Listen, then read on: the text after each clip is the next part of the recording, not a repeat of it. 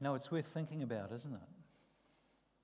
What sort of man could ruffle the feathers of the procreator of Rome? Caesar's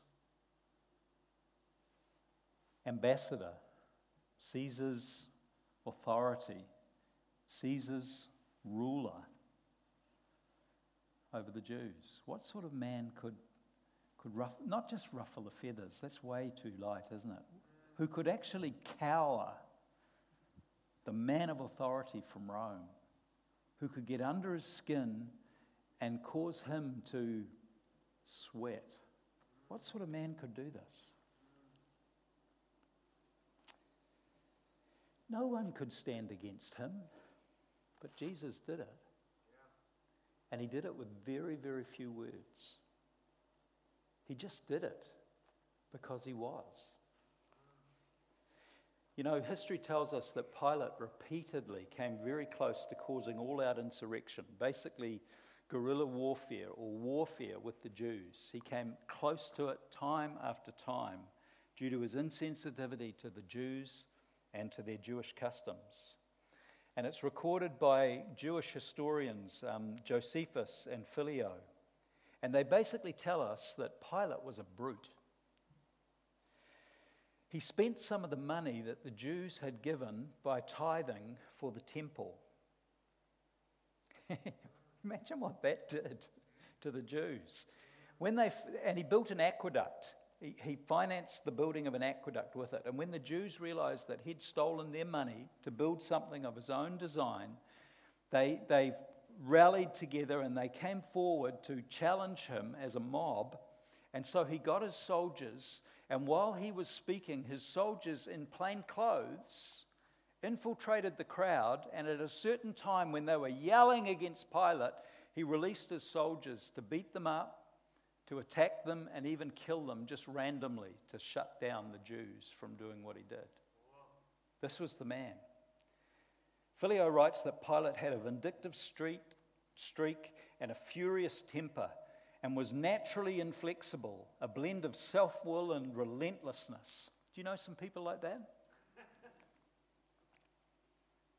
And more than that, Phileo describes his corruption, his acts of insolence, his raping, his habit of insulting people, and his cruelty, and the continual murders of people, untried and uncondemned, it says was just carried on in a never-ending stream.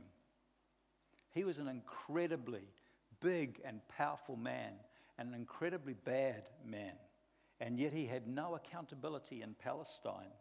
And Jesus unnerved him and cowered him. How great is Jesus Christ? How great is Jesus Christ? He knew Jesus was innocent, as we've heard.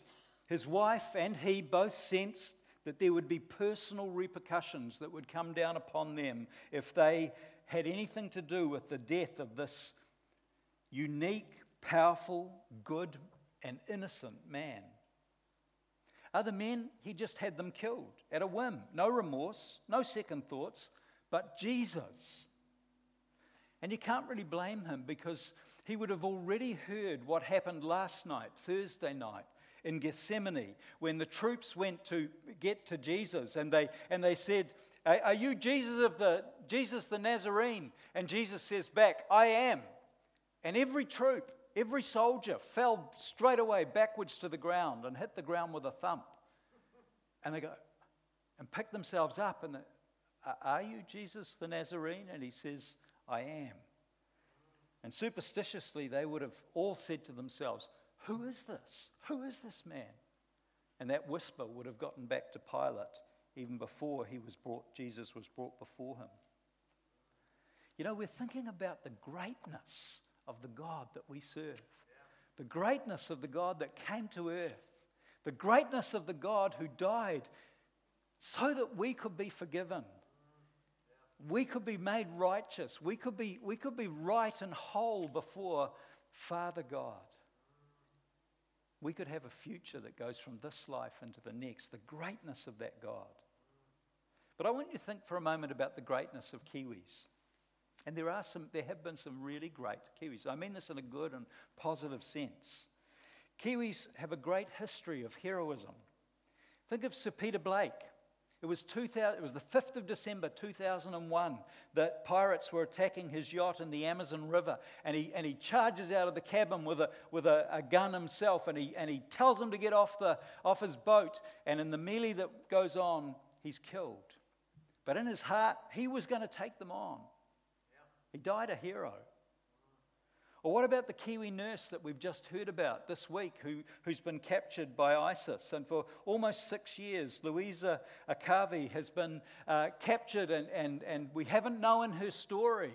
But she's a real hero because she knew that could happen. And in one of the interviews, she said, I believe I can make a difference. So she went to Syria to do it.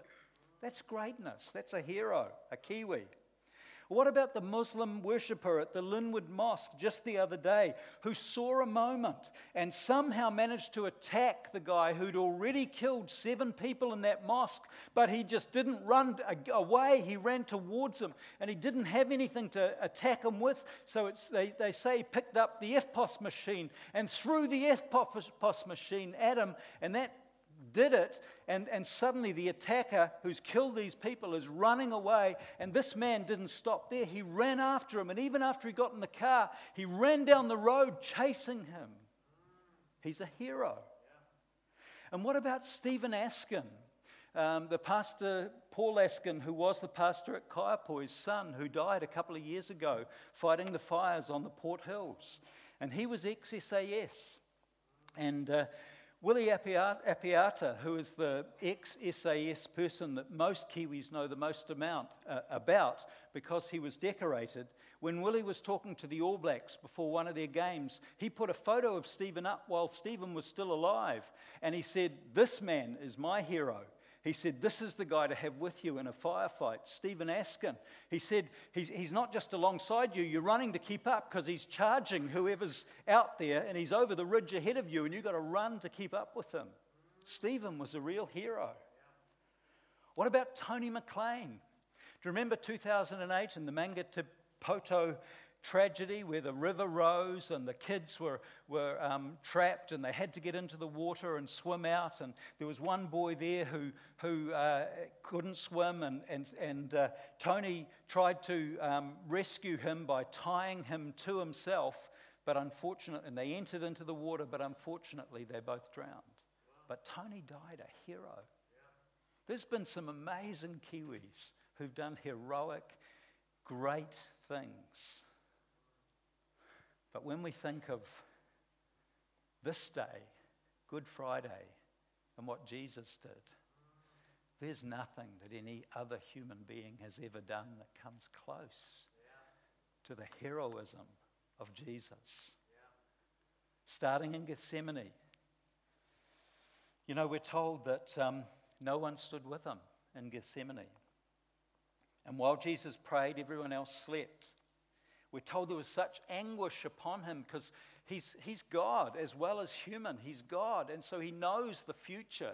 It's right there in his mind of what's going to cost him, what's going to happen. And it says drops of blood came out of the pores of his forehead as he's praying.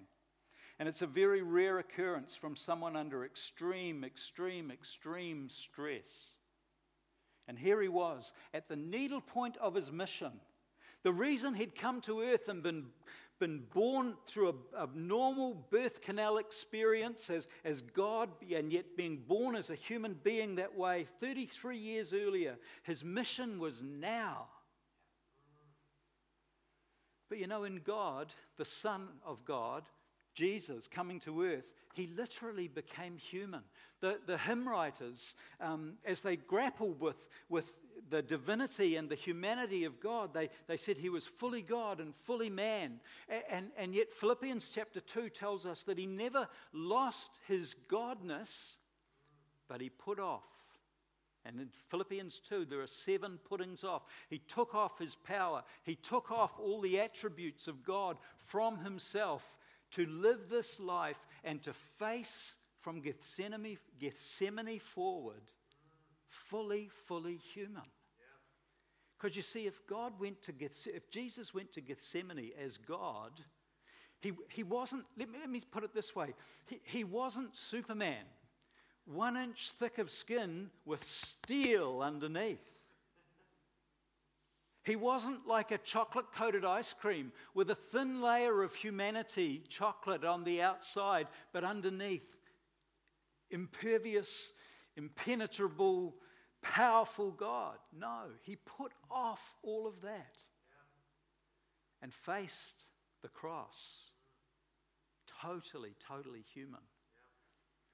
You see, if Jesus had gone to the cross and cheated, it would have been null and void. What happened to humanity happened through human beings. The sacrifice that had to be paid had to be a perfect human being paying for that. The whole exercise could have been made redundant if he'd cheated. On Friday, today, he was spiked to a wooden torture apparatus, known to be the cruelest and longest and slowest painful death devised by sick humanity. And for 6 hours he would hang between the earth and sky, till finally death would come. And the physical agony of an execution like that would have been a 10 plus. And yet it's still nothing to the spiritual agony of the punishment as all of the sins of billions and billions of people, everybody who would ever live on this earth, every single person's sin, the selfishness, the vile actions, the hatred, the unforgiveness, the maliciousness, the spite, the envy, the greed, people's outright evil were all tipped onto Jesus.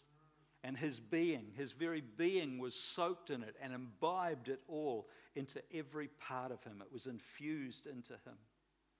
And then the appropriate punishment for every single sin was administered to Jesus.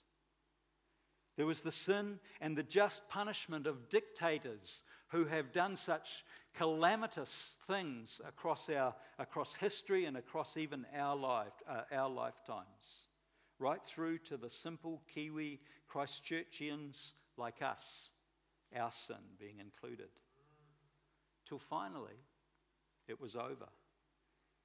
And not the torture nor the task took his life. He lived through the lot of it. He was still alive.